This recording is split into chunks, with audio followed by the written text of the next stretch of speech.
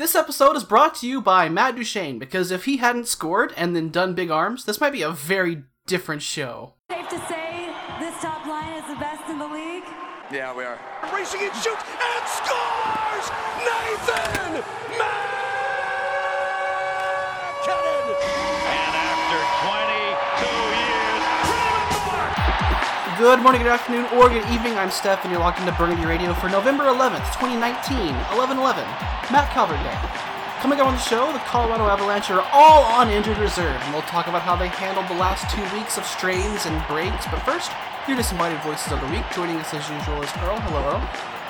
Hello, friends. Back on the show again is Jackie. How are you? Great. And back on the show again is Rudo. How are you, Rudo? Doing well. Let's go. Last time we met, I closed the show by saying, well, a lot of stuff, but one thing I said was to buckle in, because Burgundy Radio's bye week probably meant the Avs would have a ton of things happen. Sorry about that. The Avs have played 6 games since then to a 2-3-1 record. The middle 4 games, they scored 1 goal, 0 goals, 1 goal, and 9 goals. 9 goals? 9 goals. So here's your last time on the Colorado Avalanche segment. During the 3-day break, we found out Gabe Landeskog is out indefinitely with what we're guessing is probably a broken foot. His kid was born too, but he's out for quite a while with his whole lower right leg in a walking boot. No Mikko, no Gabe, and also no Colin Wilson, who's day-to-day with a who-knows-what injury. How did the Avs fare? Well, first, they fall in overtime 4-3 to the Florida Panthers. They blew a 2-goal lead in the third. That's fueled in part by Nikita Zadorov getting baited into a fight that the officials then blamed him for some reason. This feels like a month ago, but that was just like less than 2 weeks ago. The Florida player was scummy, Zadorov was a dummy, and the refs, officiating is random, isn't it? Avs goals by Matt Nieto, Jonas Donskoy, and Nathan MacKinnon, and then in overtime they just get torched. Oof. If y'all remember this overtime, was this like the same old overtime problems popping up again, or was this something else? Not really. Pretty familiar. No, the Avs just lost the opening faceoff and never really had possession. And then they kind of got scrambled in the defensive zone. Yeah, I mean, like, it was a pretty tough bounce. The Avs tried to clear it, and it just, like, magically magneted to Barkov's stick, and it was like, oh well. And then the Grub poke check of doom happened, but, you know. Not the first time he got burned poking in that game. No. But it wasn't like we ran down and unleashed a shot from a bad angle for some reason, which went wide, or rimmed all the way around and turned into a breakaway. No, it wasn't them getting pinned. Like, they always seem to run themselves into trouble last year, so it wasn't the greatest, but I agree it also was kind of fluky, because MacKinnon had the puck, and then he kind of lost it, and that's all it was. I mean, there were 4 bodies of the 6 on the ice, all packed together in the slot, and the puck just kind of went the Panthers' way, and it's like, well, darn. Yeah. But remembering this game, the disappointing part was they definitely blew this game. Yeah, and for me, the overtime, the part of overtime that was familiar to me was that they have trouble handing off coverages in 3v3, which, that was something that I picked out last year as a problem, and it is difficult if you have guys weaving. It's difficult to keep your coverage. If you want to stay in a zone, hand it off to the other guy, or do you stick with man on man? But when everyone comes together in the center of the ice like that and then breaks out suddenly, it's very confusing. Then the Avs fall at home 2-1 to Roope Hintz, who scored both goals for the stupid Dallas Stars, and one of those was shorthanded. MacKinnon gets the only Avs goal. This game was pretty bad to watch. 38 saves for Khudobin, 12 minutes of minor penalties in the second period. But if you only have to pick one tape to burn from these last 2 weeks, that isn't the one. No, it's kind of the beginning. Not. It's the beginning of the plunge. Yeah. You might want to burn the traveling back-to-back the next day with Arizona, which is a 3-0 loss in the desert that didn't feel that close. It's a 33-save shutout for Darcy Camper, but Colorado didn't do much to make his life difficult. but probably you burned the game from Tuesday of this week. That was definitely the Yeah. worst. That one was just atrocious. Avs lose 4-1 to the Dallas Stars, and they trailed this one for 59 minutes and 41 seconds. I counted. There were 14 minor penalties in this cursed nightmare, 6 penalty minutes just from Bednar's failed challenges, and one of those was for the time Radek Faksa scored with an obviously broken stick, which Bednar challenged under the Vegas rule, where you can challenge if the play should have stopped because the puck hit the netting or something. But because playing the puck with a broken stick is a penalty, and not a play stoppage, the goal stands. Who the hell writes the NHL rulebook? I mean, Pro hockey will be great once it's out of beta. JT Compher is the only Avs goal scorer here. This was an absolutely hellish 4 games, which is basically 5 if you go back to Anaheim. It's an 0-4-1 streak, and the rest of the division catches up. The hot streak is basically wiped out now. So let's talk about what was going wrong there, because that's a full week plus of just yikes. yeah. A lot of their chaotic play got caught up to them. I mean, obviously the injuries, not having Landeskog compounded, but I think they were getting away with some things, and it kind of bit them when they couldn't just score out of their problems.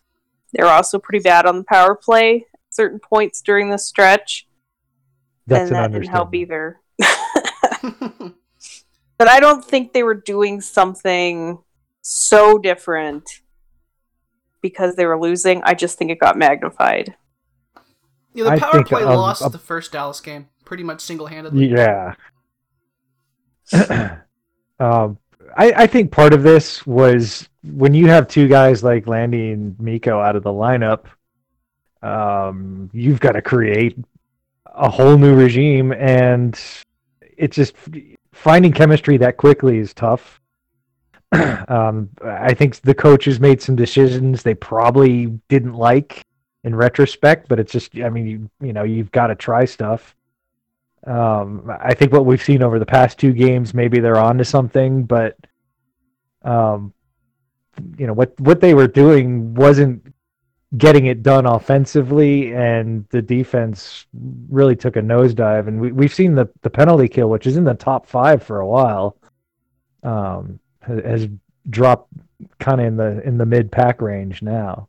So you're looking at a lot of chaos, a lot of guys that are in roles that maybe they weren't prepared for in camp and are learning on the fly. So this is what you have to do in the middle of the season when you're losing guys left and right. Yeah, it does feel like the Avs fell into the trap of having everyone kind of stuck to their spots here. Yeah. Through the losses, they tried Kadri on the top line, and it clearly did not work. Yuck. Even before that, they had tried like moving Comfer in there, and it's Comfer, so you kind of know what that's going to look like. Jost moving away from center does not really work. It's a bunch of things that they kind of knew weren't going to work, but had to try it just to see maybe, and then they didn't work. And eventually, we will get to it, but they have started to figure that out a little bit better. But when you're trying that, and you have no chemistry, and your defense is struggling brutally to control the puck, it's a recipe for disaster. The forwards also stopped supporting. That didn't help either. Yeah, the breakout has been atrocious during that stretch too. I mean, we saw the old problems from way back in the day of everybody flying the zone, and then, oh golly, the defenseman actually doesn't have the puck, so maybe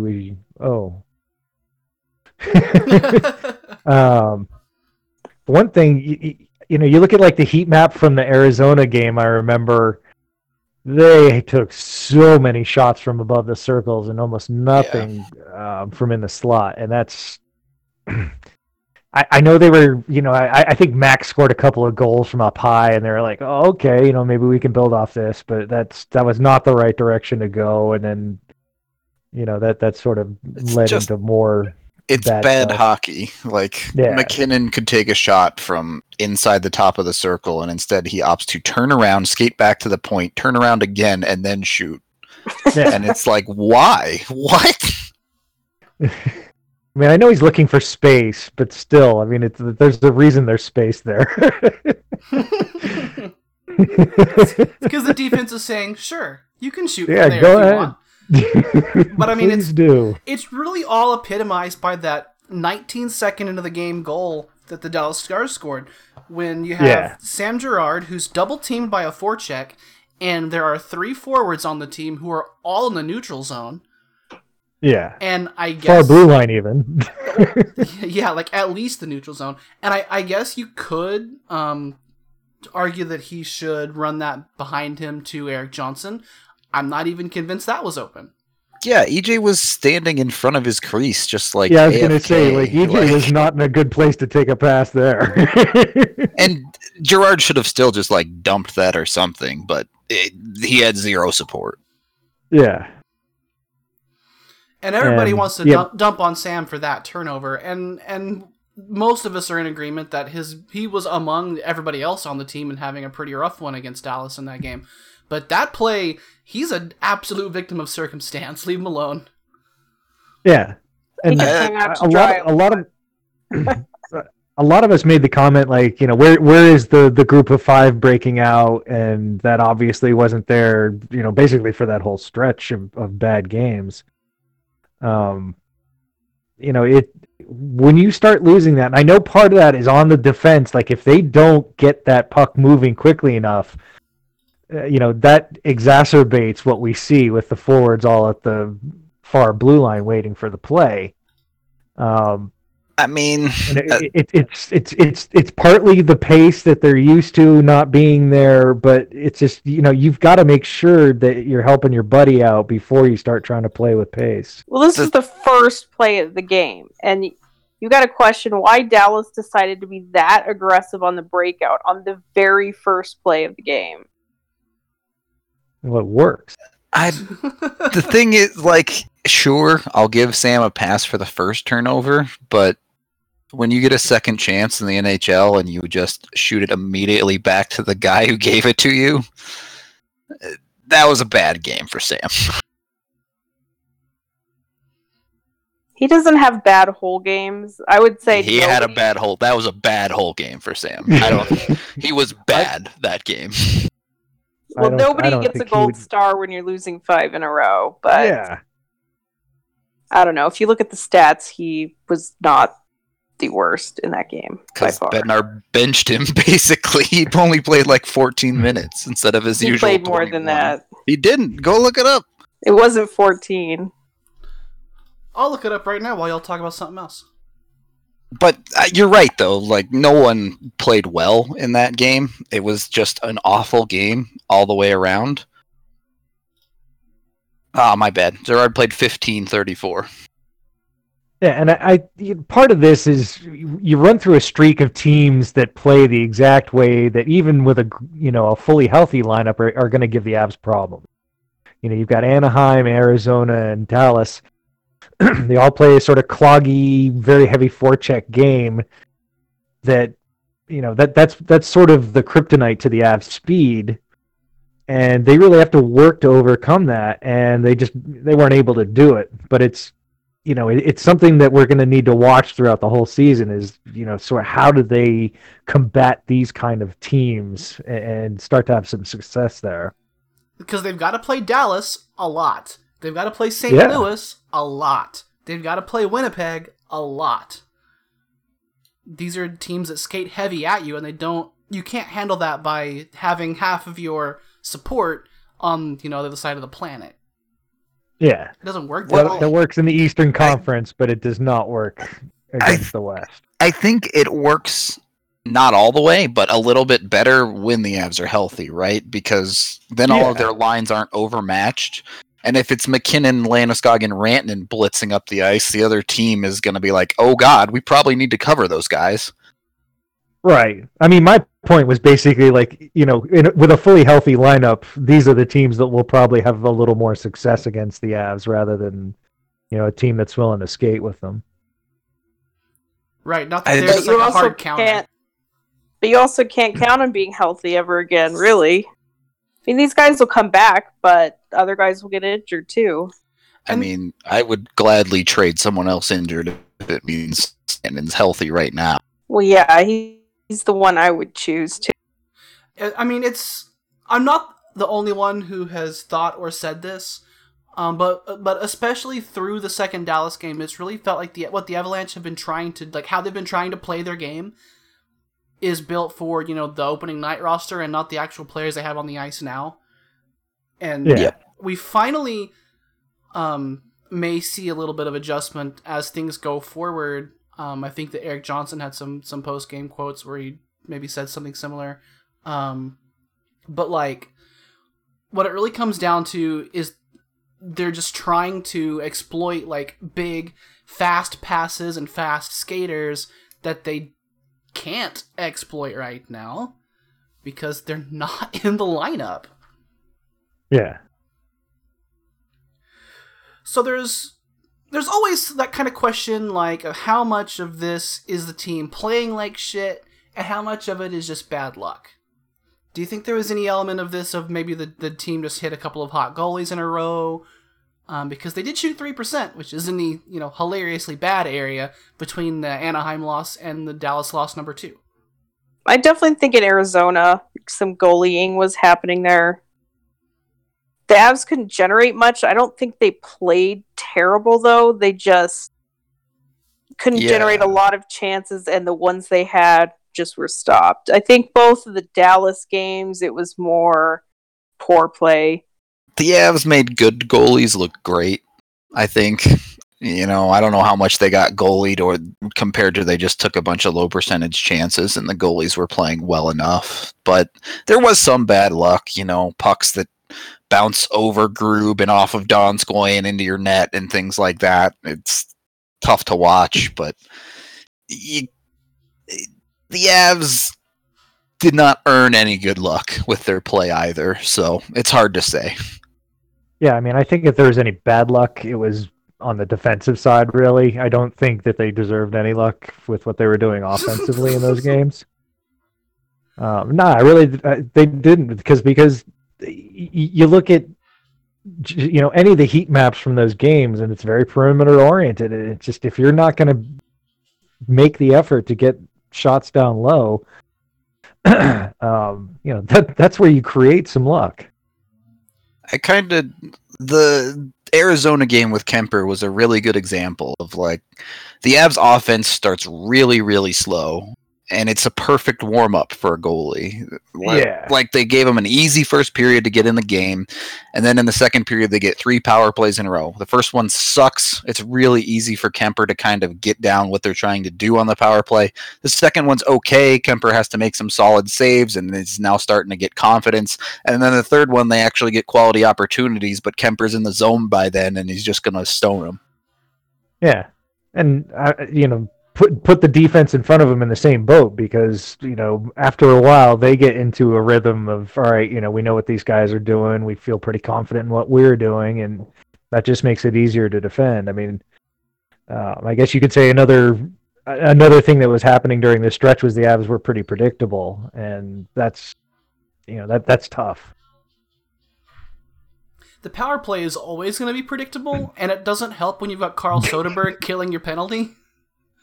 Because it's not like they do anything different than they did last year. That was hilarious, watching someone just know where the puck is going 5 seconds before it does.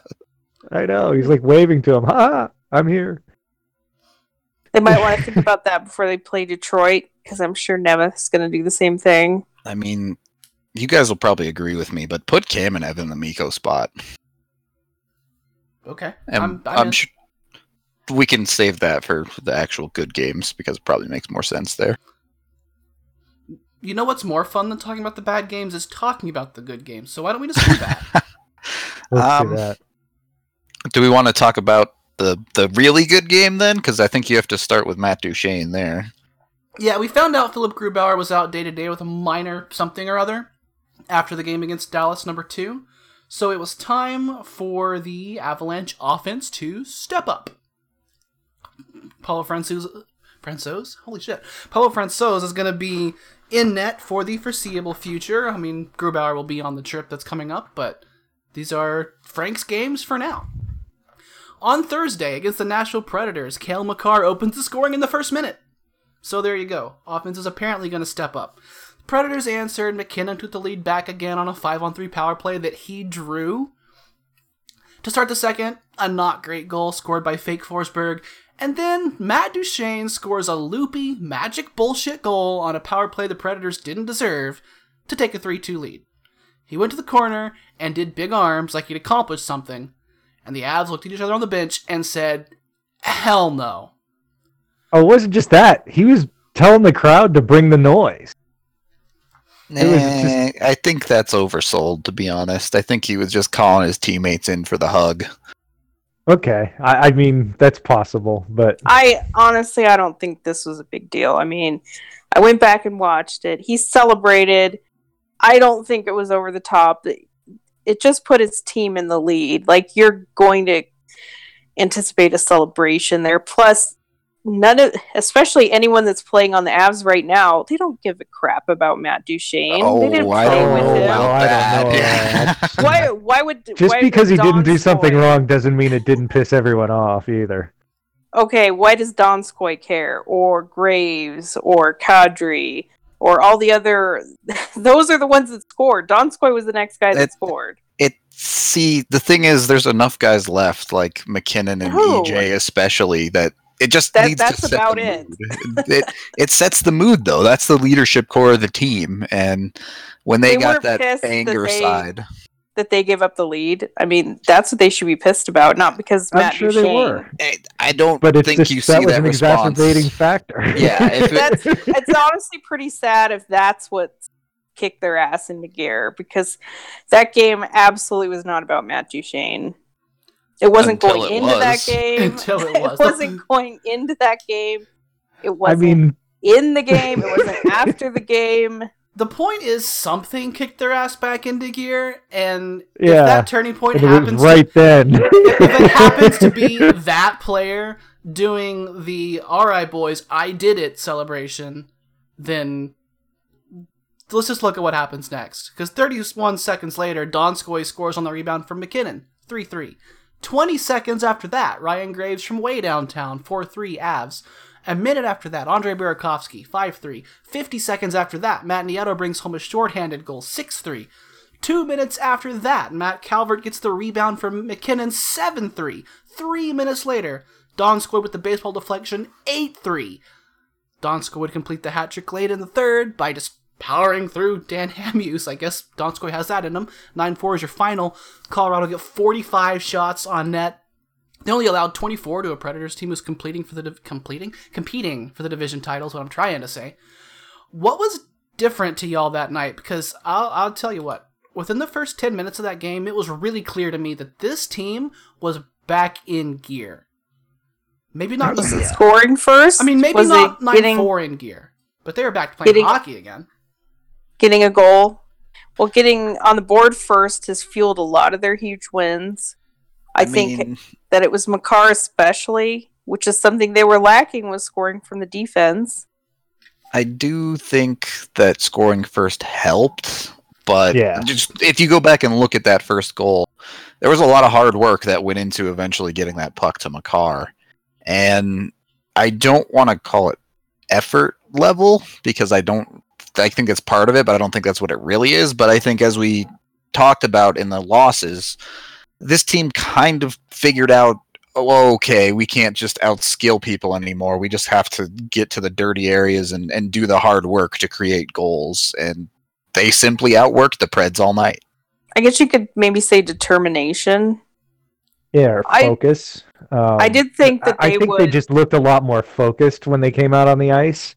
Because, again, a lot of things that we were seeing over the bad stretch were just, passes to nobody, or, looking around and not knowing where you're supposed to be, and just sort of general confusion and chaos. And that was not what we saw at all in that first period. I mean, it was amazing how they controlled play. And, 2-1 is not a real good indicator of how much they dominated that first period. I really thought they were going to have their come to Jesus before the second Dallas game. That they had 2 days off. they certainly, I'm sure, looked at video. I'm sure they talked about what they were doing wrong, but for whatever reason, they really kind of needed to hit a rock bottom in that Dallas game to really buy into the idea that they had to be that focused and determined. I will say Nashville did not forecheck for shit either, and I think that gave the Avs a lot of confidence. Yeah. It does help when one of your biggest problems has been not supporting in the face of a forecheck to then come out and not face a forecheck. That's kind of a big deal. Yeah. Yep. Bad move on their part. But, I mean, the last few games you would have seen the Avalanche not necessarily capitalize on what was given to them. But in this game, they created chances and capitalized on most of them? I think they definitely used a week or more's worth of karma in that second period. So They were flying. They were. It wasn't this like... is, I mean, a bunch of point I was bullshit. kind of alluding to earlier is like guys like Kadri weren't working on the top line, and Donskoy was functioning, but he was in a role of being the grinder on the line where he had to dig pucks and work extra hard. And so in this Nashville game, the Avs put Calvert on that top line, and that freed up Donskoy to use his skill a little bit more, and he looked significantly better in that role. He's probably still a little bit over his head on the top line, but when you let him play his game a little bit more and have Calvert digging pucks and getting the crap beat out of him, Donskoy can kind of sneak into that front of the net spot and get those rebounds to clean up and use his skill like we saw on the last goal of the game as well. Yeah, who thought that was going to work? I'm afraid how long that's going to work for. Because at some point that line is definitely going to get out talented. I'm hoping it doesn't have to work that long. But it's just Yeah, I like... mean, you've got a fourth liner on your first line. I mean, this isn't optimum territory. So No, but we're all just kind of looking at it like, Matt Calvert next to Nathan McKinnon. I mean, you've tried a bunch of other things, and those haven't worked either. I agree. And I it definitely called that- worked. I in this. definitely called that when Miko went out. Like, if you look at the roles that need to be filled there, Miko was kind of the more passer setup man as much as we want him to shoot the puck more. He's going to be the guy feeding McKinnon. And Landeskog was going to be the guy digging pucks and playing solid defense. So in that regard, Donskoy being the feeder and Calvert being the guy who digs pucks makes sense. And it's bound to fall off very, very quickly. But at least from a role standpoint, McKinnon kind of understands how to play with those roles. I think with Yeah. these hybrid lines, playing at home has helped them. I know Bednar doesn't get super anal about line matching, but I think being able to choose your there's matchups. really no optimum matchup for him with this lineup. No. You know? But any advantage you have in being able to control that, I think, was also a help. Yeah, I mean, you'd think sometimes he probably tries to keep certain people away from each other. At least you hope that he didn't match up the Graves pairing against PL Dubois, 2 shifts in a row on Saturday on purpose. Because that didn't go well. Yeah, Graves had a real rough game in that one. So, the injury train, of course, does continue. Nikita Zadorov takes a puck in the mouth in the middle of a penalty kill against the Predators, and play doesn't stop, but he has to clear his own puck with his jaw fucking broken, so officiating remains random. He's out until his jaw's healed, so that's cool. Yeah, I think Z will be back soon enough. Guys play with a wire in their jaw all the time, but that we complain about reffing all the time, and consistency and lack thereof it is one thing, but when a It's player just is unacceptable. legitimately hurt on the ice, like, come on. You can be better than that. The league is trying to move away from head injuries, and you're going to watch a guy take a puck to the face and go down and not blow the whistle. That's And is very bleeding. bad. Yeah. Yeah, I mean, I get you're supposed to wait until the team with the guy down possesses the puck before you blow They the have whistle. discretion for head or serious. Right. And it's just they didn't make the call that they could have made in that situation, and that's tough. I mean, I understand the thought process behind it, but it's it's just the system failed there. And you also kind of wonder if, because it's the and he doesn't get a lot of breaks in life, or at least on the ice. And I don't think he's an embellisher or anything. no, but he doesn't have the respect or the reputation that he's gonna. If that's a veteran out there, I think they get the whistle. Z is a veteran at this point. He just has the reputation for being the guy that makes dirty hits, and so he doesn't get any benefit of the doubt on them. Well, he's not the Ian Cole level warrior badge veteran. I just noticed this the other day. I thought Ian Cole was like 34. But he's not. He's 30. No. He's got the hips of a 50-year-old man now, so... I think he got the hips of a newborn, right? They're brand new. Did he get him replaced? I guess. I don't know what he got done on him, but you got to think that some of the wear and tear was cut off, right? It's just I clean suppose, that gunk yeah. out of there. The thing with... I don't even think it's a reputation thing, because Cole takes a bunch of stupid penalties and gets called for them, too. The difference is Cole is smart like a fox. He's got a very good gauge of when the refs aren't looking and can get away with his bullshit. Yeah, there's definitely a piece of that, and I'm not sure that there's much reputation that's going to come into whether the play stops because you got hit in the head with a puck. I think this is a lot more likely just they didn't realize it hit him in the face. Yeah.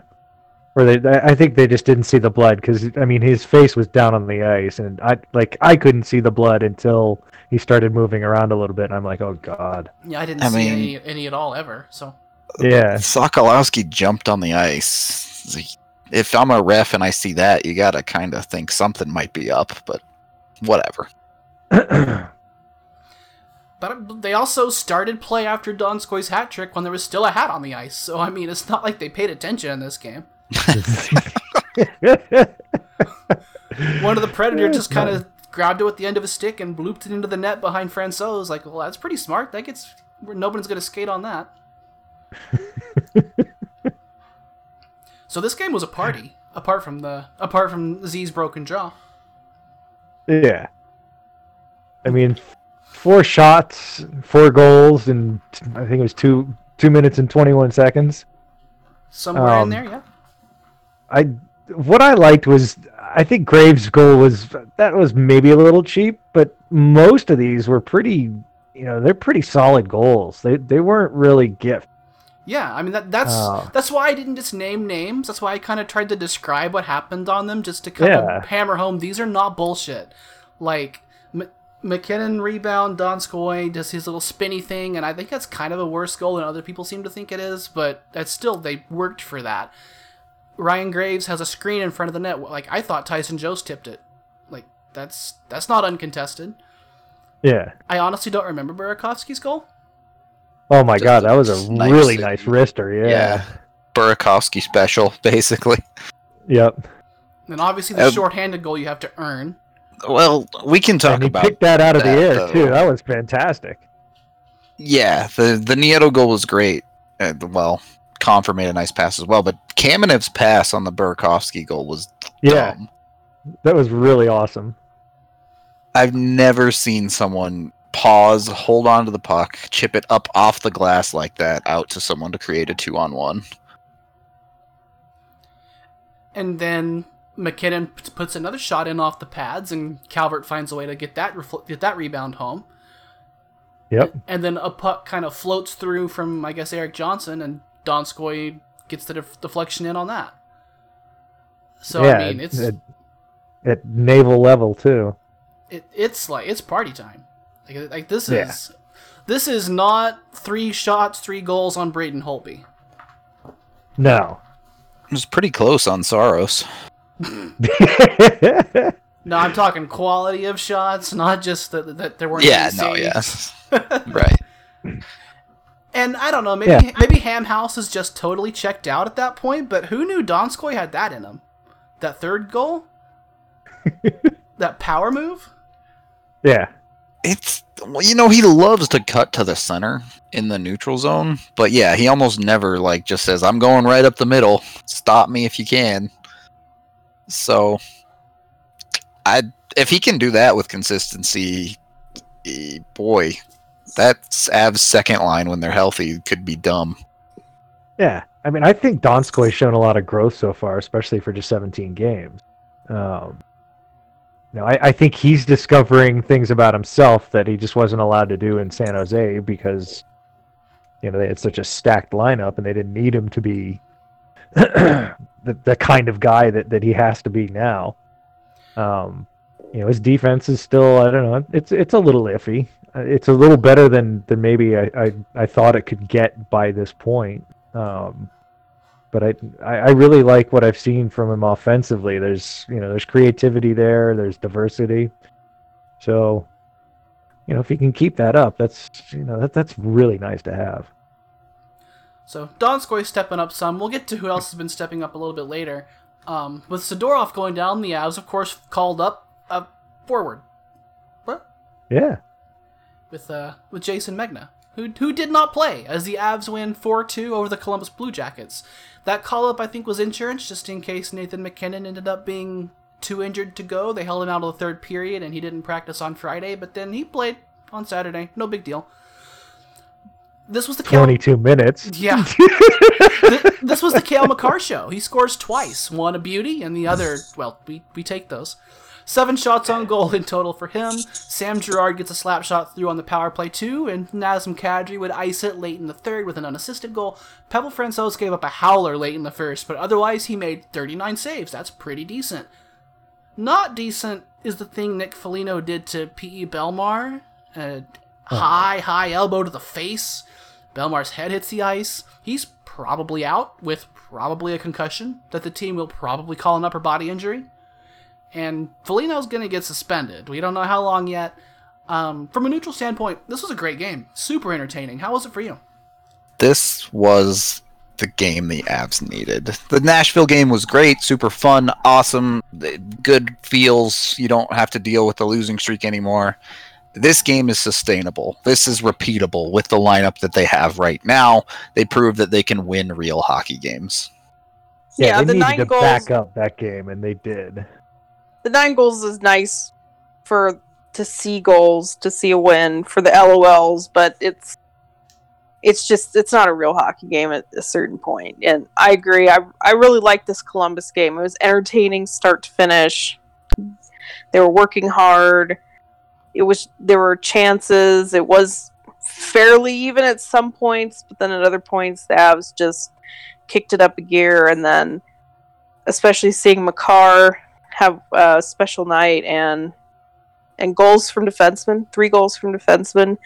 That's how you get secondary scoring. So yeah, I mean, I think it was so entertaining just because Columbus didn't try to clog up the game. They're like, well, the Avs are willing to go toe-to-toe speed-wise with us. Let's do it. So you basically had 2 young, fast teams saying, okay, let's party. And I thought that was a fantastic game to watch.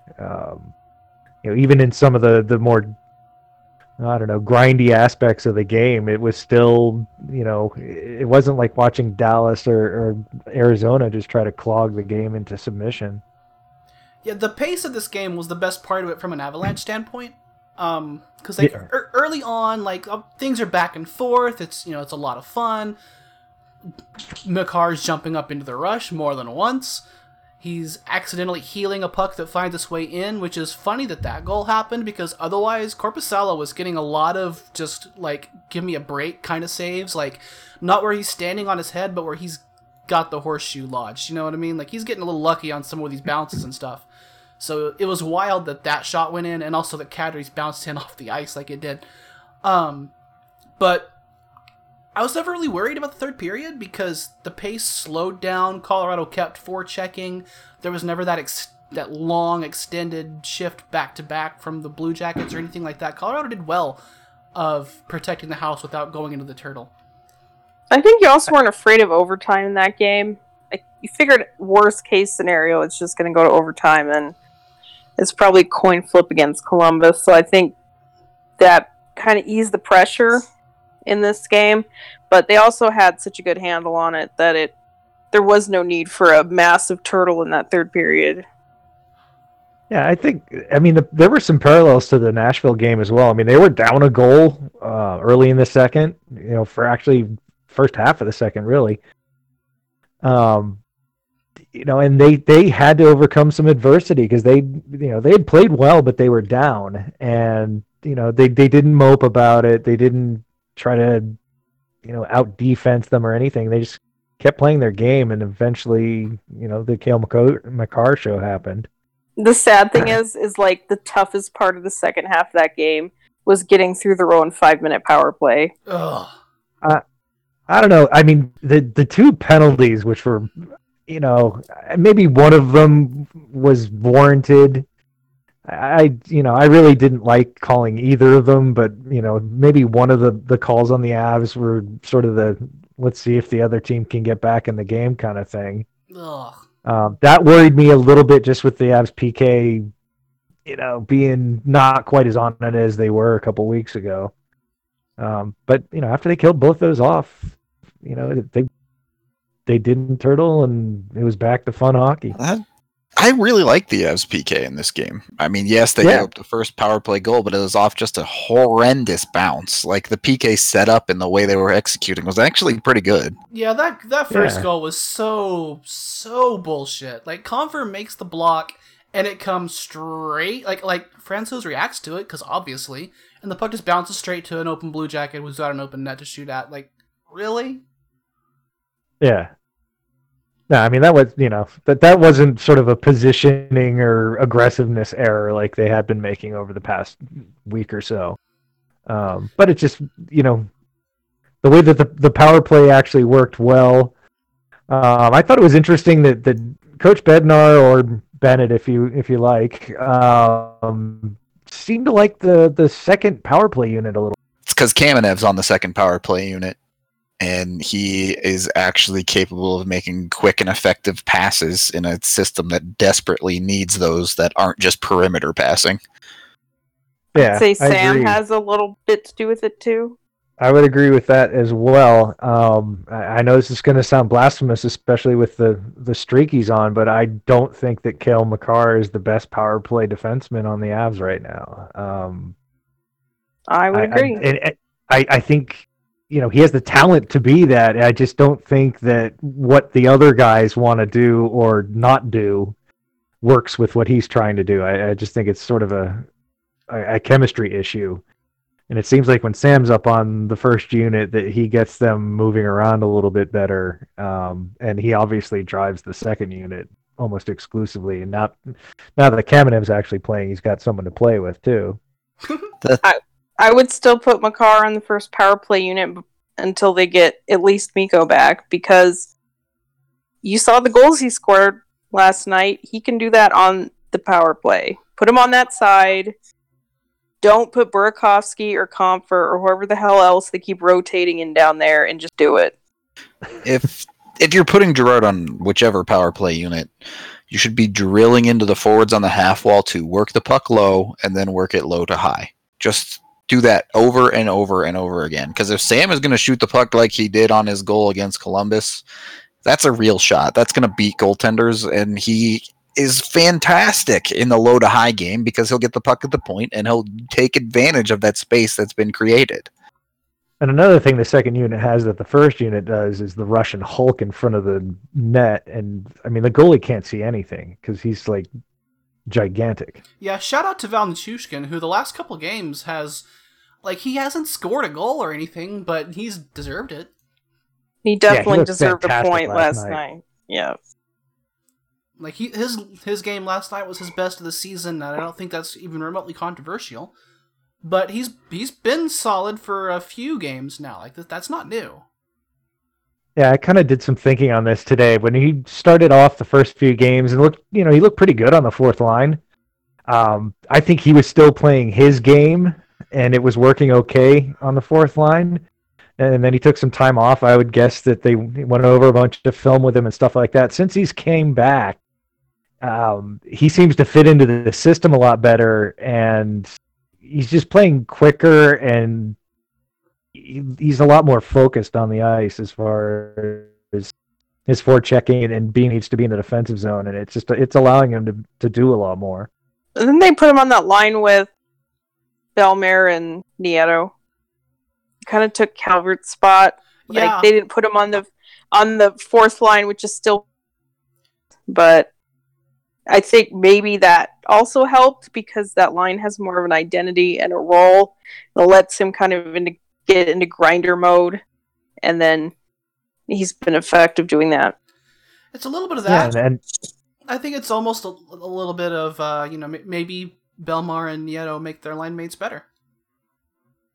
To it, within limitation, but... They do. Yeah, it's a little bit of everything. They can cover for him on the goal that he didn't get an assist on, where he got blasted into the boards. Oh. Belmar was immediately on the play, though. Nuke got blown up, and Belmar jumped on the loose puck the second it happened. And stole his assist. Kind of, yeah. Poor guy. But yeah, they play as such a unit, that line does. Which brings me back to our topic from about 20 minutes ago, where the forwards and defenders were not playing as a unit as the team was losing and losing and losing and losing and losing. Has that started to turn around? I think they put more of an emphasis on it. I think they were focused on it these last two games, but they still just play this chaotic style that's very high risk, high reward.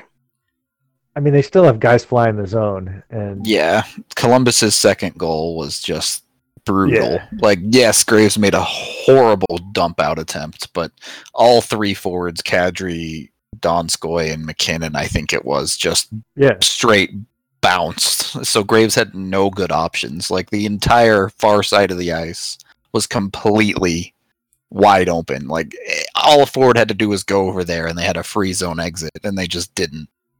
Yeah, no, that was very reminiscent of the Sam goal that we talked about earlier in the show. Same sort of things happening, just leaving the defenseman back there, thinking that everything was going all right, and the opponent forecheck closes in, and suddenly it's not all right, and you're too far away to help out. The main difference being that shot should be saved. Yeah, definitely not a good goal. So, maybe, improvement in other areas, but not necessarily that one.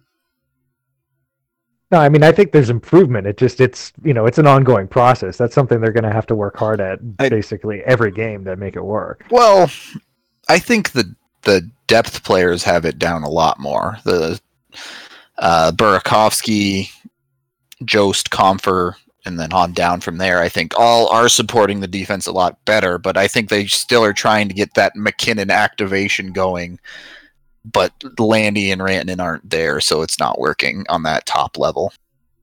Yeah. Yeah, it's just sort of everybody wants to be the F1 kind of thing, and you've got to cover back a little bit better. There's only one of those on the team at a given time. That's not how this works. Yeah. It's not like the first guy out of the zone gets to be F1, so it's a race,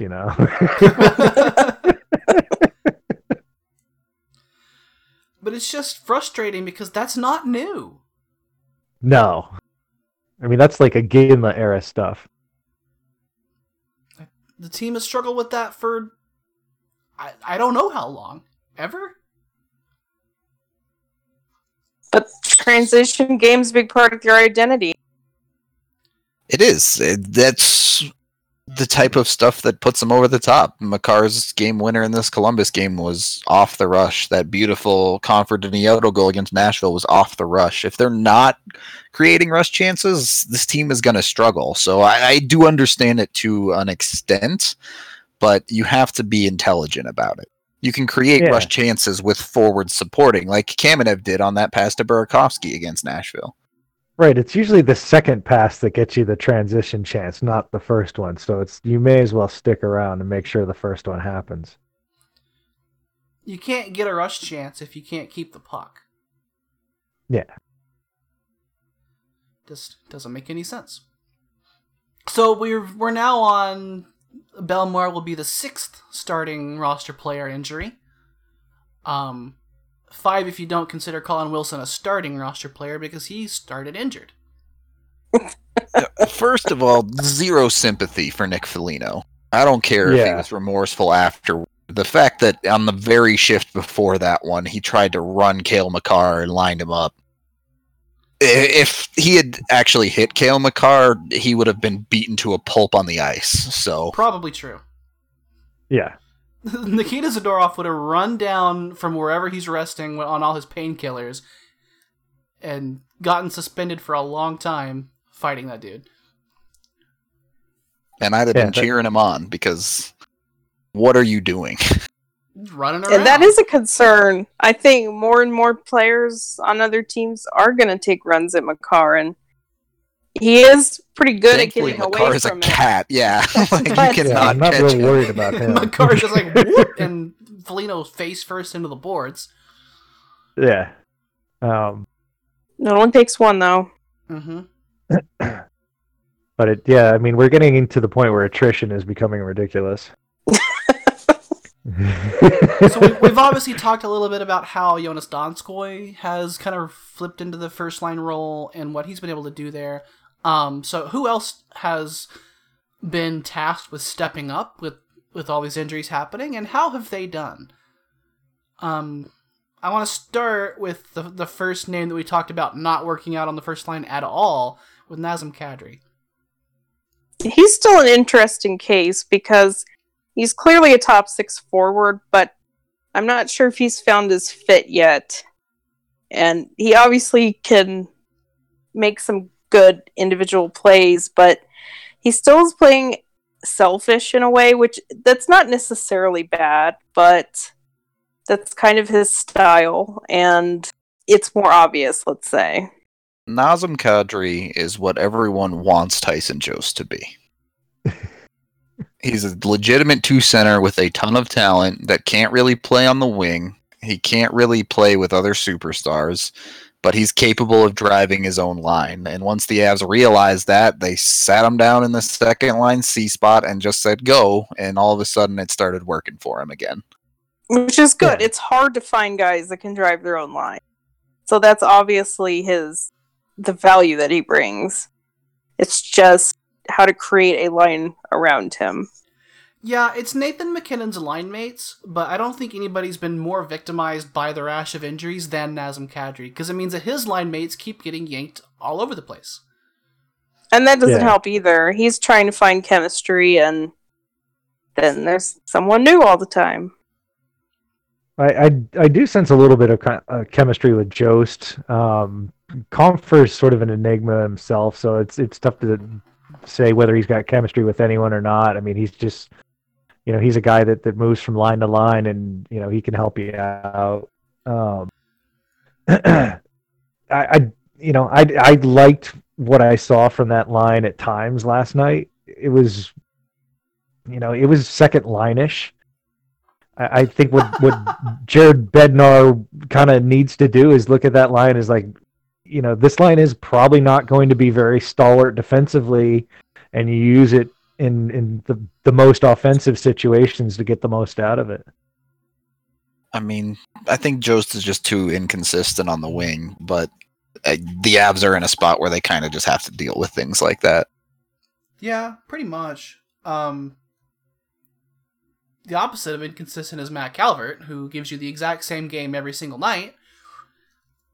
And apparently that's going to work with Nathan MacKinnon for a little bit. Hopefully not too long. Yeah. Get well soon, Miko. I mean, I wouldn't hate to see Kamenev get a shot on the wing there. Like, really. Calvert, don't fix it if it ain't broke, but if it starts going sideways, just throw Kamenev on the wing and say, hey, just pass the puck to MacKinnon. So then we talked about the roles on that line, and now you're doubling up that role with Jonas Donskoy again. You are, but they've tried Nieto up there. It didn't really work. They're out of grinders to really do unless you really want to try Nichushkin. Nah. Yeah, Donskoy's kind of the luxury grinder, so he probably is the best option. Yeah, I mean, I think Donskoy and MacKinnon definitely have legitimate chemistry. I think we do need to talk about Kamenev specifically because he is getting better game by game, and he has found himself to a 3-game point streak. He has primary points. For someone that plays as little as he does, that's pretty significant. And 2 of those assists are legitimately very good assists. The one to Burakovsky and the one to Comfer were both really nice. Burakomfer. They're basically the same guy. And he's still getting less ice time than, for example, TJ Tynan, who was called up for the game against Nashville. Yeah, well, Tynan played for Bednar back in the AHL days, so you know how that goes.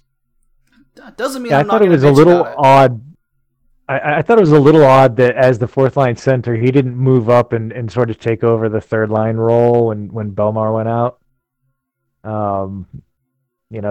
They chose to go with a big old blender instead, but Kamenev only had 1 shift after that happened, and I realized, all right, you're protecting a lead, and maybe Kamenev isn't a guy you trust yet, but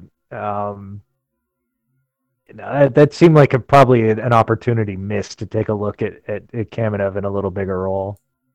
When they're in this talent, you can call it a talent crisis too, is they're going to have to utilize some talent, whether they would prefer to or not, but having all those grinders play those minutes isn't going to be a path to sustained success.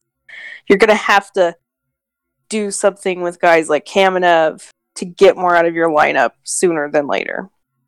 I mean, as it stands right now, when the Avs get healthy, I think Kamenev should still be in the lineup. Obviously, you take Tynan out before him. I'd probably take Nichushkin out before him, even though Nichushkin has played fairly well. And even after that, you're looking at a lineup where you should be trying to find room to fit Kamenev in. Yeah, I mean, it's tough to take a guy scoring a point every other game out of the lineup. And, I realize he's not getting a ton of ice time, but he is making a lot of use of what little he's getting. Yeah, and like we've both said, they're not BS points. Right. Like, these are real assists that he's really earning. They're primary points. And I mean that's if you got a healthy Colin Wilson at this point, and that's your 12th forward is Kamenev or Wilson, like I don't think that's a hard decision. Yeah, Wilson's not bringing anything that Kamenev can't. And it's where do you want to invest your minutes in something that's going to benefit you in the future, or something that isn't, when what you're getting out of it right now is the same anyway. It looks like for the time being, he's not going to be out of the lineup, so it's not something we really need to worry about. Right, and another 4th-line name who maybe you could expect to be stepping up because they don't belong in a 4th-line role is Andrei Burakovsky. That's also kind of an odd one. It really seems like Bednar does not trust him, because throughout the whole season, he really hasn't had a ton of ice time. I actually don't think that's it. I think Bednar is kind of coming to the realization that in the Avs' current situation, he needs to have the lines spread out. He needs to have a little bit more scoring depth top to bottom, because they don't have the talent that you talked about. So it can be a little bit more offensively impactful with Burakovsky down there.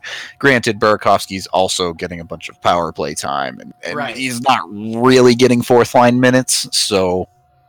Yeah. No, I took that as sort of doghouse at first, but it doesn't have that feel. But he also, of everyone that's gotten a try on the line with MacKinnon, like, I refuse to call it top line at this point, because it's just... There is no top line. It's the top. Yeah, but it's the top-est line. The top forward on the MacKinnon line. Yes, he is one that has not been tried. I mean, I think it's pretty clear that MacKinnon doesn't want to pass the puck to Burakovsky, so... But he wants to pass it to Calvert?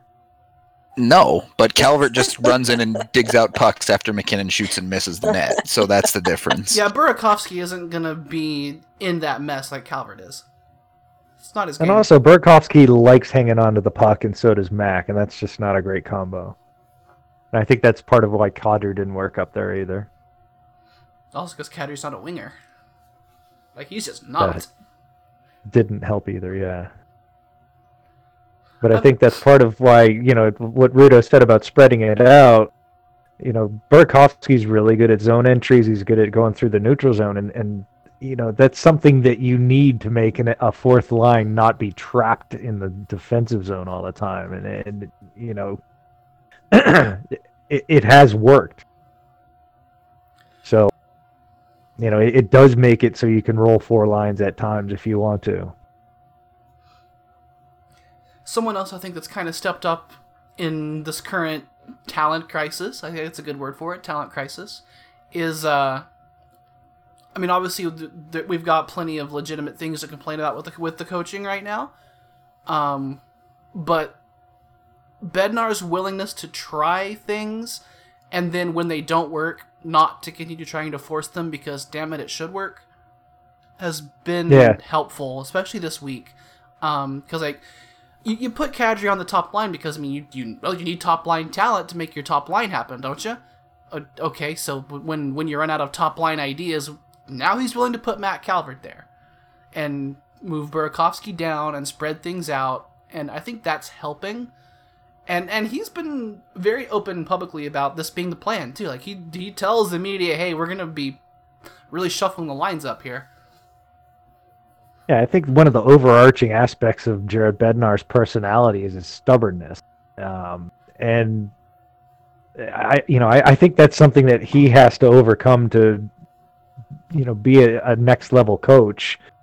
And, this is a great sign that he's sort of getting out of that shell of being highly dependent on things that have worked in the past and trying to force things that aren't working just because they should. I'd like to see more than just line shuffling to really say that. Like, the power play being one. Well, I know, I understand it's a balance, because if you, on one hand, you start complaining about everything being the same too much, you could complain just as easy on the other hand that it's just the blender all the time and there's no consistency. But I think he's got to do a little bit more than just mix lines up to show that he's not stubborn. Also, maybe utilize a call up in an actual role. That would show some growth rather than stick the vets on the fourth line. And it's interesting because he talks about the out-of-the-box strategies they've used on the penalty kill, and it just begs the question, well, why don't they do that on the power play? Why don't they play on the power play like they do 5-on-5? Like, that would be an improvement. But, yeah. I'm not trying to say, oh, he's obviously, like this is evidence that he is no longer stubborn anymore. I think this is more like he's being flexible despite his own inclination towards stubbornness. Yeah. It's not like he's, not stubborn anymore, but he's definitely less stubborn about it. This is one thing that he's being flexible about. And I think it's definitely had a positive impact. Yeah. And then the last name that I definitely want to get to in this conversation is Pavel Francouz, who's been a backup. That's exactly the way to put it. He's been good enough to be an NHL backup. Well, it would have been nice if he had more than 3 starts before he was handed the starting role with Grubauer injured. I don't know how you could expect a whole lot more out of, a backup with no NHL experience than what he's given. It would have been nice if he wasn't a backup without NHL experience, but... Well, how much more could you have played him this year? This year, none. Yes, this year, the usage is fine. Yeah. They waited maybe a touch, but you couldn't have expected him to start more. It's just, it's more about last year. And would 3 starts, would 5 starts have really mattered? Maybe not, but it would have been more than 0. But right. I will have to give him credit. The way things were after the Dallas game, 5 losses in a row, and coming home to play a good Nashville team, and it's like, here are the reins, buddy. Good luck. Yeah. The season's basically, it's probably too dramatic to say the season's on the line, but they really needed a win, and it's like, hey, you're the starter now, so good luck. Yeah, and he, I don't think he would have said he played that great that game, and I think the team sort of got, I don't know if it was rallying behind him or not, but I think part of the reason that some of the goals happened was just they did need to outscore their problems that night, and and they were able to make that happen. Yeah, Actually, I think that might be a factor in why they pulled it together, starting with that game. I think it is something that does happen, is when you see the backup in and it's like we cannot be a disaster in front of him. We have to focus and try to play a better game to not hang this guy out to dry. And that's why you see across the league that backups can have success especially in small sample sizes. I love this idea of choosing not to be a disaster. I'll have to figure that one out myself. Well, I think last night was even more important, just because other than the bad second goal, which he definitely had help on, he played a great game. And his two other wins before that had both been blowouts. So it's just like, okay, it's like he won the Tampa game and of course the 9-4 victory over Nashville. Yeah. And honestly, but this was the first game that was in doubt pretty much until the end. Yeah. And he got it done. And even that fourth Nashville goal was like, there was no defense at all. The Avs checked out and went home, and Nashville scored again. And then they said, okay, we I guess we have to finish this stupid game. If you insist. Yeah. But like the Forsberg goal was like, you really would like him to have that one. And whoever scored the second goal from Columbus, you definitely want to have that one. But otherwise, hence backup. He was almost a legend, though, if that puck got past that last defender. Yeah. I think it would have rolled in. I don't think it was that soft of a shot. I think it would have gone in. No, that's what I'm saying. It was on the mark. I mean, he's already half a legend. Too bad. Just for recognizing the situation and going for it in his... What is this? His fourth start? Yeah, it would have been the first ever Avs goalie to get a goal. First ever? Mm-hmm. Yeah, Bear got one in the AHL, but that's as close as come. Wow, that would be something. Well, maybe he can get it some other time. He's obviously got an eye to when the opportunity arises, because there was no doubt. Like, he was going for that, like, full on. It wasn't, contain the puck and, I have an open lane here. It was catch, drop, fire. Yeah. And I love their confidence and sort of the, having the head in the game at that point. Just because again, I think that's important because, maybe Grubby starts against Winnipeg and this is sort of a moot point about him being a starter, but it's, if Francouz needs to play, 2 or 3 games on this Western Canada trip, you need a guy that has to have, confidence and sort of be aggressive rather than just sort of being like, I'm the backup. Geez, if I only let in 3, we got a good shot, I guess, I guess what I'm saying. I'm dying because you hit your microphone button in the middle of the word. I didn't touch anything. Somebody did. That's all. It was on your mic, so maybe you got ghosts. He reminds me so very much of Peter Budaj in so many ways.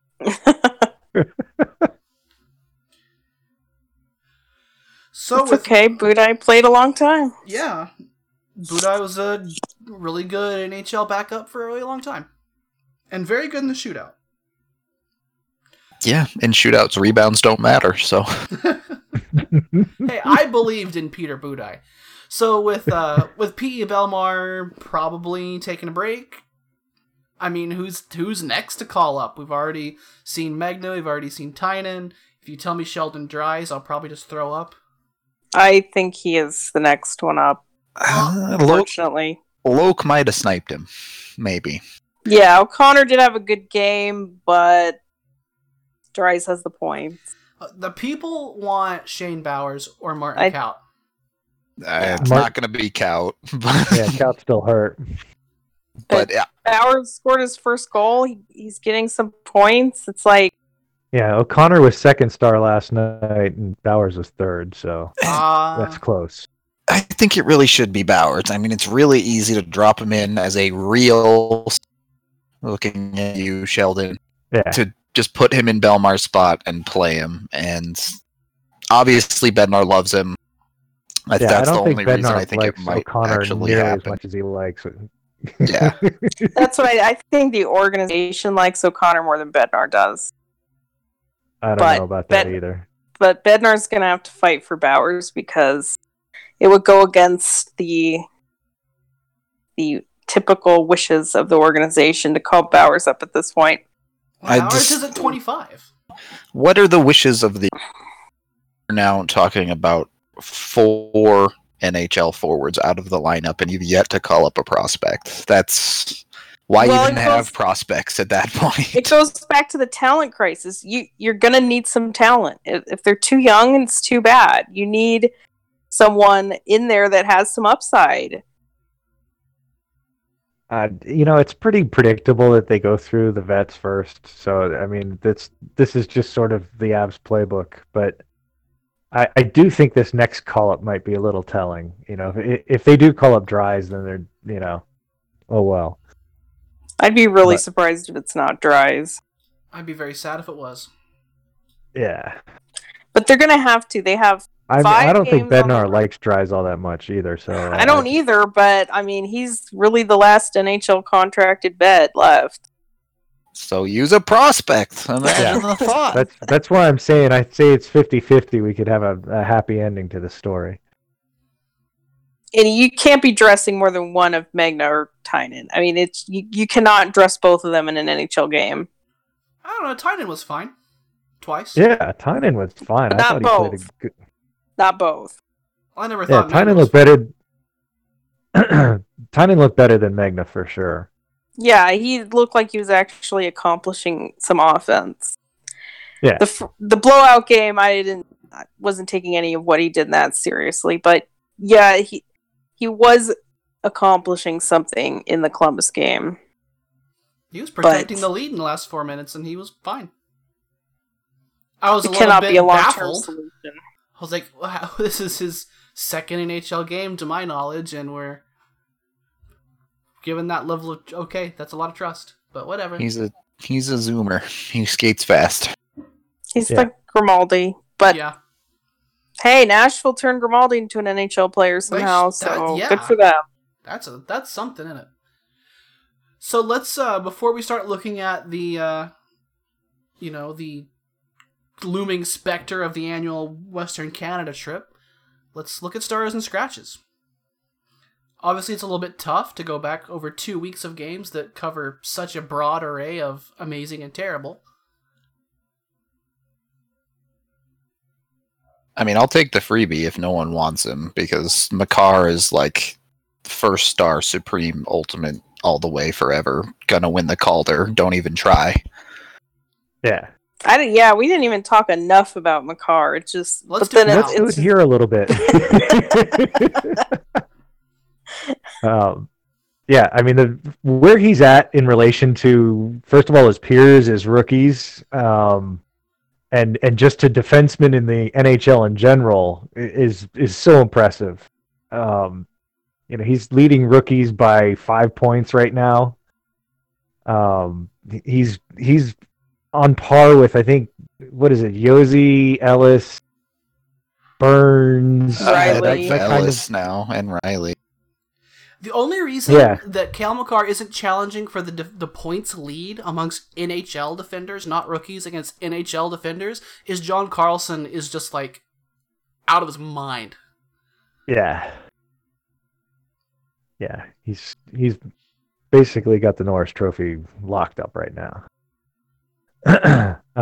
But still, and then you remember this dude has 27 NHL games under his belt, and he's doing this. So, yeah, he hasn't even hit his stride yet. He hasn't really.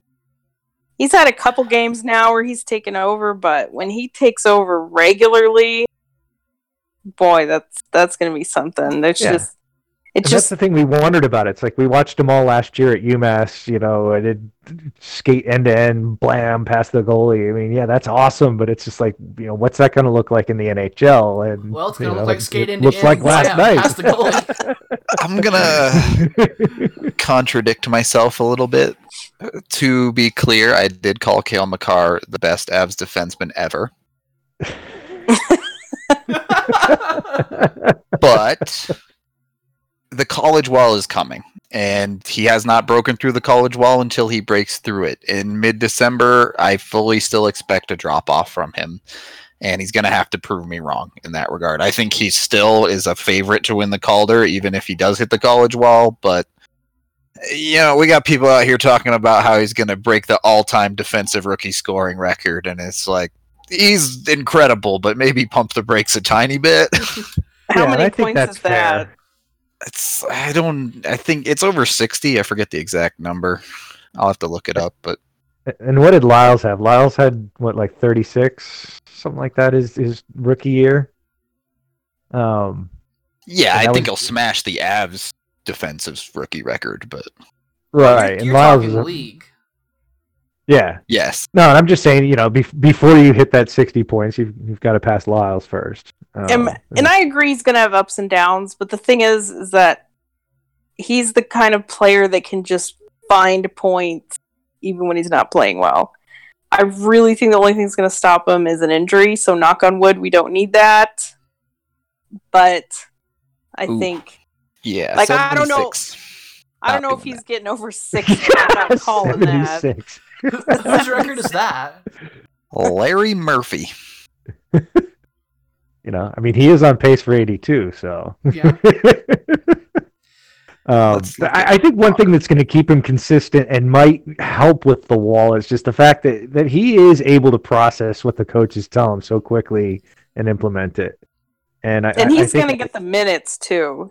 Yeah. The minutes are going to be up there, so I think the wall is partly physical, getting past that 36th or 40th game that you played in college. That's sort of a tough barrier to break through, but it's also mental and being able to keep up with sort of the pace of the league increasing. And I think I'd be not that worried about either. It's just sort of a combination of everything, maybe getting him into the wall a little bit. maybe it'll be good for him that the Avs play like 6 games in January. Better Yeah. for him than it'll be for me. I don't mind the breaks that happen during the season. I think they're nice to give you a chance to do some other things. But it gets excessive sometimes. It's going to be a long one this year. Yeah, it's gonna be I like it because it's usually during the Australian Open, and that's something I go. like to watch. Well, so. it's they're gonna have a couple of them to start the year next year when they go to Helsinki and play the Blue Jackets in Finland. I kind of like it too, just because in the end of December and into January is the WJCs, and by the end of that, hockey is like I've watched 5 games a day for almost a month, and it's like, ugh. I just want Yeah. to play games for a minute. Let me sleep. Yeah, I mean, I do think the All-Star break is a good time to refresh because it's going to be every other night from there on in. So Well, unless Cale Makar goes to the All-Star game. Second They star. might have to find room for him. Second star. I goes picked the first one. Okay, I'm giving Kamenev. Sure. I think as we mentioned before, 3-game point streak is pretty big for him. I think he's been pretty solid. He's been improving, and that even includes over the trash fire games. So he gets extra credit for that. So I do think Kamenev's earned a star. yeah, mine seems kind of easy too, but I'm going to give mine to McKinnon. I think what he's going through is just as tough as what Mikko and Landy are going through by not being able to play. He's being forced to create everything and create chemistry with new line mates pretty regularly now, and that's sort of something that maybe we questioned about his personality in the past, whether he can actually deal with adversity, not pout, not mope. He's had several games with 10+ shots on goal. I mean, he even held out of the third period of the Nashville game. He had over 10, or he had 10 shots. So yeah, I wonder about him, especially playing in the Columbus game, because it is not like him to miss practice, then morning skates. You really have to wonder what he's dealing with and how much he's pushing through it, because if he's gone, the lines are pretty funny. Yeah. I mean, he basically can't get hurt, and even if he does, he can't get out of the lineup. So more or less, he's going to be playing as long as he's alive for the next couple weeks. We know McKinnon's a volume shooter, but over this streak of the losing streak, and then these last 2 games, he's shooting about 2.5%. So. That's bound to go up a little bit too. Like, I think he's been generating the chances, but he's one of the guys that, the goalies have been getting those lucky saves on, where Korpisalo just throws out his arm and it hits it somehow. Well, and he's also been taking a lot of bad shots, and he has. And that's the thing where he got infatuated with shooting from the point. I hope that gets over real quick. But still, I can see him as sort of a leader on the team, trying to be consistent, trying to go out there and give it all. And again, this is a maturity that we've seen McKinnon go through over the past couple of years that really you didn't imagine when he was a younger guy, because, he's just sort of out there. And I'll toss the extra star to Jonas Donskoi for the hat trick. Well done there. Yep. Hat trick's always fun. Half of his NHL season goal total, and he's not even a quarter of the way into the season. Yeah. So maybe we roll it back to last week when we look at which players we are feeling scratchy about. Ian First Cole. of all, I was going to say, let's get the injury hated bug. his game over the past couple weeks. Well, yeah. So did the Avs, apparently. Yeah. We didn't even mention Ian Cole caught the healthy scratch against Nashville. Yeah, and I tried to push the narrative that that was part of the reason they exploded for all those goals was Cole wasn't there, but that's just mean. You never know. But still, I just don't like his game right now. There are a lot of things that he can do well enough to be a positive influence in the lineup, and he's just not getting enough of that done. He hasn't been taking a lot of done penalties, and he's not hunting knees yet, so there is that. Well, he has one job, and that's to be the defenseman that clears the net. Especially now that Francouz is a guy in net. He's got to do it by watching the last couple games. And he just hasn't at all. He has not done that job effectively in any way. Yeah. No, it's... and I'm actually okay with that because, again, I think it forces the coaching staff to work around that, which they should do anyway. So hopefully this is a lesson they're learning right now. This is going to put dagger in the hearts of many, but I think Graves has had some rougher moments, especially the last couple games. In the game where he scored a goal and 2 assists. I think Graves has been pretty overrated by this fan base. I think he's good. I think he's a deserving NHL bottom pairing player, but I think his defense is way worse than people make it out to be. Yeah, I agree. I think it either gets swept under the rug or I don't know what it is because he's had some major mistakes. I'm just gonna... All right, but let's talk about how he and Makar have played together and contrast that with how Makar looked with Zadorov and with Cole. I think we need a bigger sample for that. I think it's possible that Graves is the best partner for Makar, but yeah, I think he's the just right bowl of porridge. I think people will find out pretty quickly that Graves is not Zadorov the longer he's out, which the Avs have historically struggled when Zadorov's been out of the lineup. whether that's coincidence or not, but it's true. I do like Graves better than Barbario and Cole, however. So I agree that I'm perfectly fine with him playing every night, but he needs to be a bit better.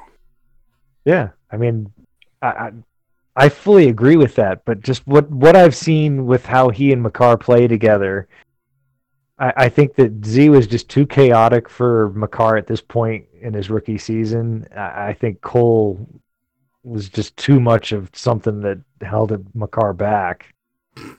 And, you know, maybe it's just a default. Yeah, maybe it's a default thing, but I don't see a better option right now. I think we're still looking for one scratch. I'd scratch the NHL rulebook and the referees along with it. The lack of consistency from reffing is enough to bug me right now. I think a lot of people have talked about McKinnon complaining about not getting calls, but I think he's mostly justified. He gets hacked on the hands 10 times a game and never gets a call. And then just whoever wrote the new rule about how if it's a stoppage, you can challenge it, but not if it's a penalty, which is also a stoppage, is just, it doesn't take a genius to look at that rule and realize that this was going to come up. Yeah, or, you know, at least tell the coach before he's about to challenge that that's what's going to happen. I mean, that's just sort of like, hey, I want to challenge. All he had to say was, well, you're going to get a 4-minute penalty because this isn't going to work. Hey, you can't challenge imagine that, right. Like the puck is dropped within 10 seconds and we're all on our merry way. Right. It's the onus should not be on the coaches to know the rule book better than the fucking refs. Right. You know, this isn't the NFL where you have 10 coaches and they can sit there and just, you know, legislate everything to death. One of them's literally flipping through the rule book as the game goes on. Yeah. Well, nobody knows. The audience doesn't know either. In the moment, it's like, can they challenge this? And you're just not sure. The announcers don't know either. Nobody knows. Next year, I guarantee they'll be able to challenge that because it's moronic that you can take a penalty and score a goal, but because the refs missed it, you can't challenge that one. Right, because think of how that would apply for a different penalty. And just as sort of a side note on the reffing, like the thing where I forget where it was last night, but I think like Kadri got tackled by somebody. This is the third, I think. Yeah, on the power play, yeah. Both the Avs penalties that went that way. Yeah, and then you know, then the Avs do the same thing and they get called, and you're just like, come on, dude. I mean, I know you're trying to give the other team a chance, make this a fight, but you know, it's because Colorado were already on a 5-minute power play for a major, and officials are cowards and don't want to give you a 2-minute 5-on-3. That's all it is. Well, the thing is, like, sure, what Barbario did was 100% interference. Yeah, but so was Kadri getting tackled. Just call it consistently. I don't care. Like, the team will adjust if you're not calling something a certain way, but if you're just making it up as you go, nobody wins. I've had a lot of fun this last couple of weeks saying officiating is random, but there's one thing that's not random, and that's that officials are cowards. And you see the same thing with the playoff rulebook getting smaller, the playoff overtime rulebook getting smaller. It's because they're afraid to influence the game. Refs are cowards. I'm scratching Nick Foligno. Fuck that guy. Yeah, definitely. Much. Big boy scratch. I hope he gets at least like 3 or 4 games. Please scratch the injury bug. If that kills it, yes. That's true. It might not kill it. When is it going to stop? It's been pretty crazy. Yeah. It'll stop the day altitude signs with Comcast. That could be it. And I'm guessing 2 for Foligno. I think 2. I don't think they're going to throw. I don't think they're going to throw the book at him. I'd like to see it be closer to like 5, but I think 2 is probably where it ends up. Yeah, I mean, I think if he had a history of this, you know, it would be more. But right, they're not going to take the context here. They're just going to look at the hit and not talk about how he tried to kill Makar too. Yeah, I mean, if this is Rafi Torres, he's getting an in-person hearing for sure. But since it's Nick Foligno, he doesn't. which we can debate whether that's got any merit to it as a system at another time. What we need to do now is talk about next week and the week after that, because we'll be away next week, but then back at you the Monday before Thanksgiving here in the US, which is a day I believe is known in Canada as Thursday. In the meantime, Colorado have their Western Canada trip on the itinerary right when the polar vortex comes south and we all die of exposure, so that'll be fun. The trip begins on Tuesday in Winnipeg, 6 o'clock Mountain, then heads to Edmonton on Thursday, 7 o'clock Mountain. Saturday, they're in Vancouver for the Makar versus Hughes rivalry to get underway. 8 o'clock Mountain there. Should be a ton of fun. Vancouver have been a lot better than expected this year, so I'm interested to get a good up-close look at them. Tuesday of the following week, they're in Calgary for a 7 o'clock rematch against the Flames, who are in trouble, actually. They are right behind the Oilers in points, but the way they're getting there is just a little yikesy. Thursday, they come back across the border with a stop in Minnesota to take on the stupid Wild at 6 o'clock Mountain. Finally, on Saturday, an early evening tilt with Tyson Barrie and the Toronto Maple Leafs, 5 o'clock Mountain. All games are on altitude, and all Saturday games are on Hockey Night in Canada. This is kind of an interesting road trip because it's long, but there's no back-to-back, so it's like a regular schedule pace, and they're just gone for 2 weeks. You know, I thought that exact same thing. Like, they usually play back-to-back either Calgary-Edmonton or Edmonton-Vancouver. Or Winnipeg-Vancouver for some reason. Even though that's obviously bad. But there's no back-to-backs here, which is very nice.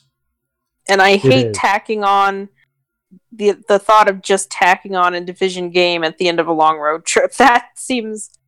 I would complain about that if I was in the front office, because that doesn't seem like a great idea. I know it's Minnesota, but then that would be even extra depressing to lose that game. Yeah, we've already seen that happen with St. Louis. That's how we lost Mikko. Blame the schedule for losing Mikko. Yes, that's true. We can. They generally have trouble with this Western swing. They do. So it will be interesting to see. And like you mentioned, Vancouver is scoring goals at least. So we'll see and how. Also very good defensively, at least statistically. Everyone says they have an easy schedule, but I don't know. None of these teams play the system that has given the Avs trouble this year, though. Yeah. Winnipeg might. Winnipeg's kind of just bad. I don't know. They've done better lately. Climbed out of the hole, and then Winnipeg Edmonton wild card one. We'll see how real Edmonton is, even though they always have trouble playing up in Edmonton. Yeah, that McDavid guy's pretty good. I don't know. And they got rid of Milan Lucic and added James Neal instead, and I don't know what he's been doing now, but James Neal started the season off just like preposterously hot. Give me a break level of hot. And then the first game back against the Leafs, I'd usually say they should do all right against the Leafs. Yeah. but it's the Leafs. I like how because they've just been horrible coming back home, and it's tough. The first game after a long road trip's tough too. So that's what I'm saying. The Avs are. I think they're 5-1 against the Leafs. In my YouTube if it was era, someone else, I'd be more worried.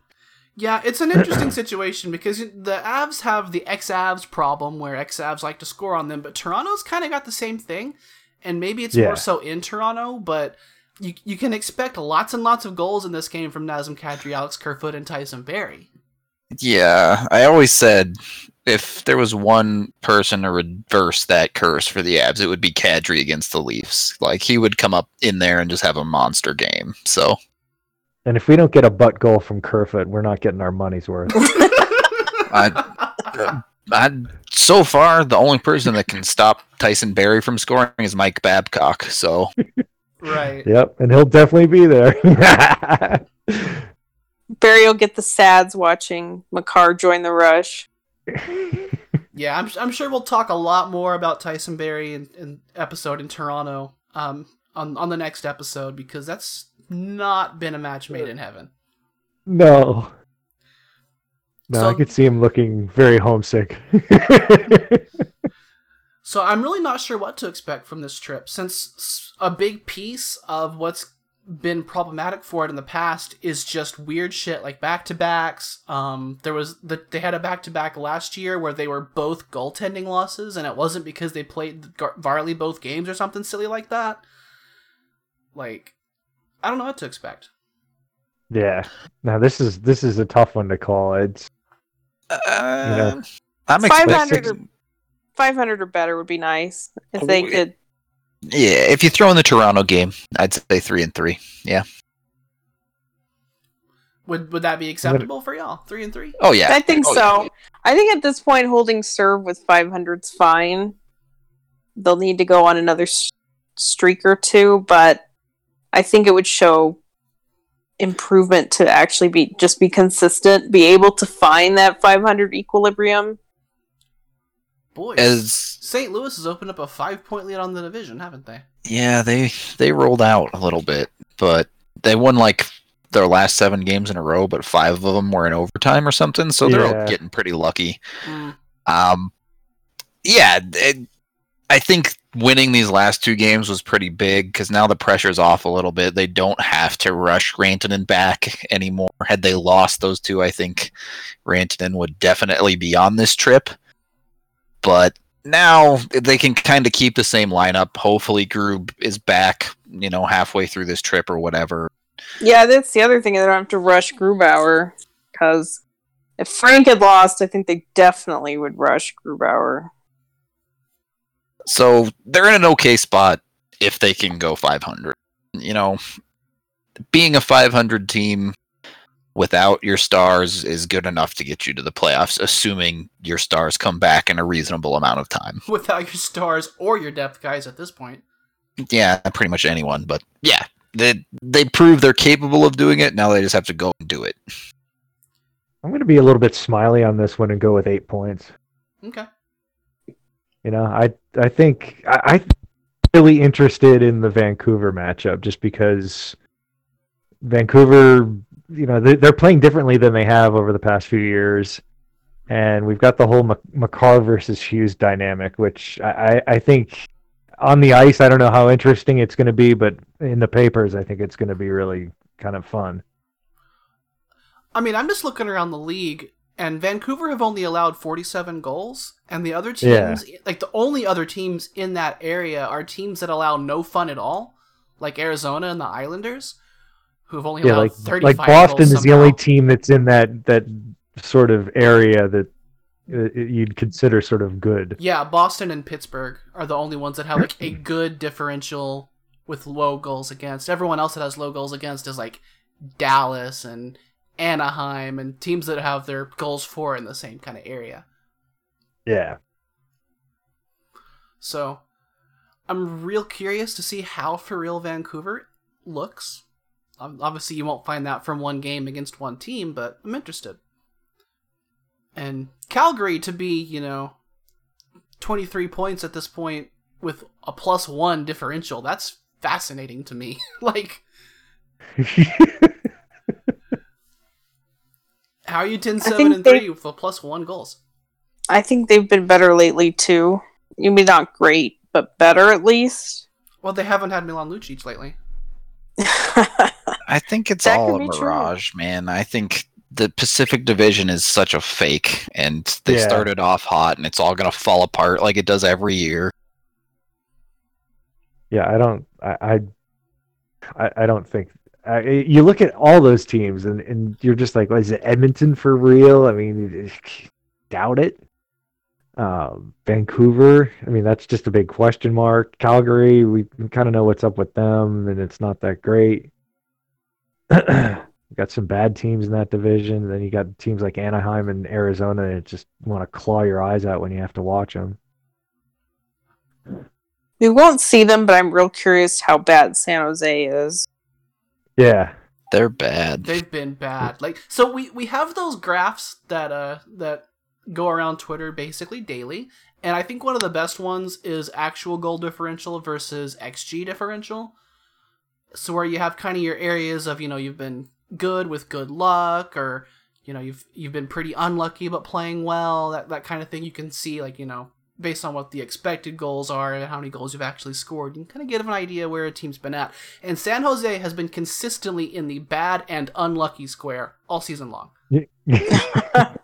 Bad and deserved.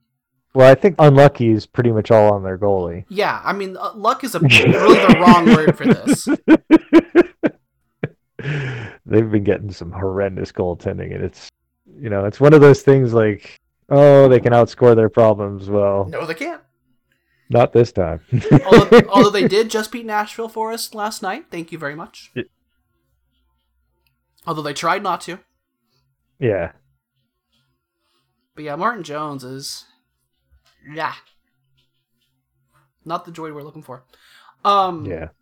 All right, so Western Canada trip coming up next week. And...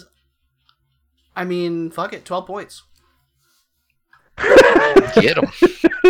It's not going to happen. It'll probably be closer to 7. I wanted to say 7, but I hate odd numbers for these. Well, I'll take 7 for you. And the overtime loss will be... What's the latest game? Vancouver, that one. I could see that one go to overtime. Yeah. The last overtime loss to Vancouver spiral this team out of control. Well, What are the chances that's going to happen again? We'll see how much they've really learned. And when we find out how much I think we'll actually learn a lot about this team in the next couple of weeks. Especially if we start to see maybe 1 or 2 players come back. I think we're going to learn a whole lot real soon. Or come up. Or come up. I'm not even sure what that means. But whatever we learn... Called up.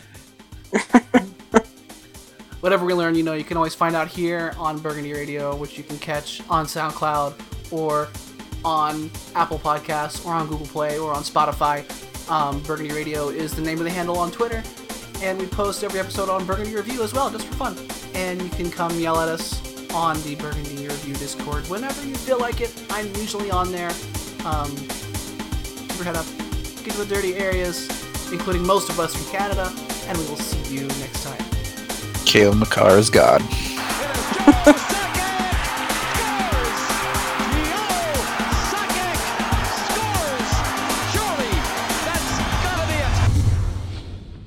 Hold on. It's just hold on. I think that I've got Major Robot. I don't know what's going on, but I've just got... Robot to the max mode. Yeah, it's probably me. It's not the first glitch I've heard, but it's definitely the worst. You sound fine to me. Y'all don't sound Yeah. fine to Rudo me. sounds fine. Y'all are all like hella cut up. Okay. Discord is a piece of shit. I know it's me because I hear it on all of you. And we don't hear it on. Yeah. Yeah, let me reconnect.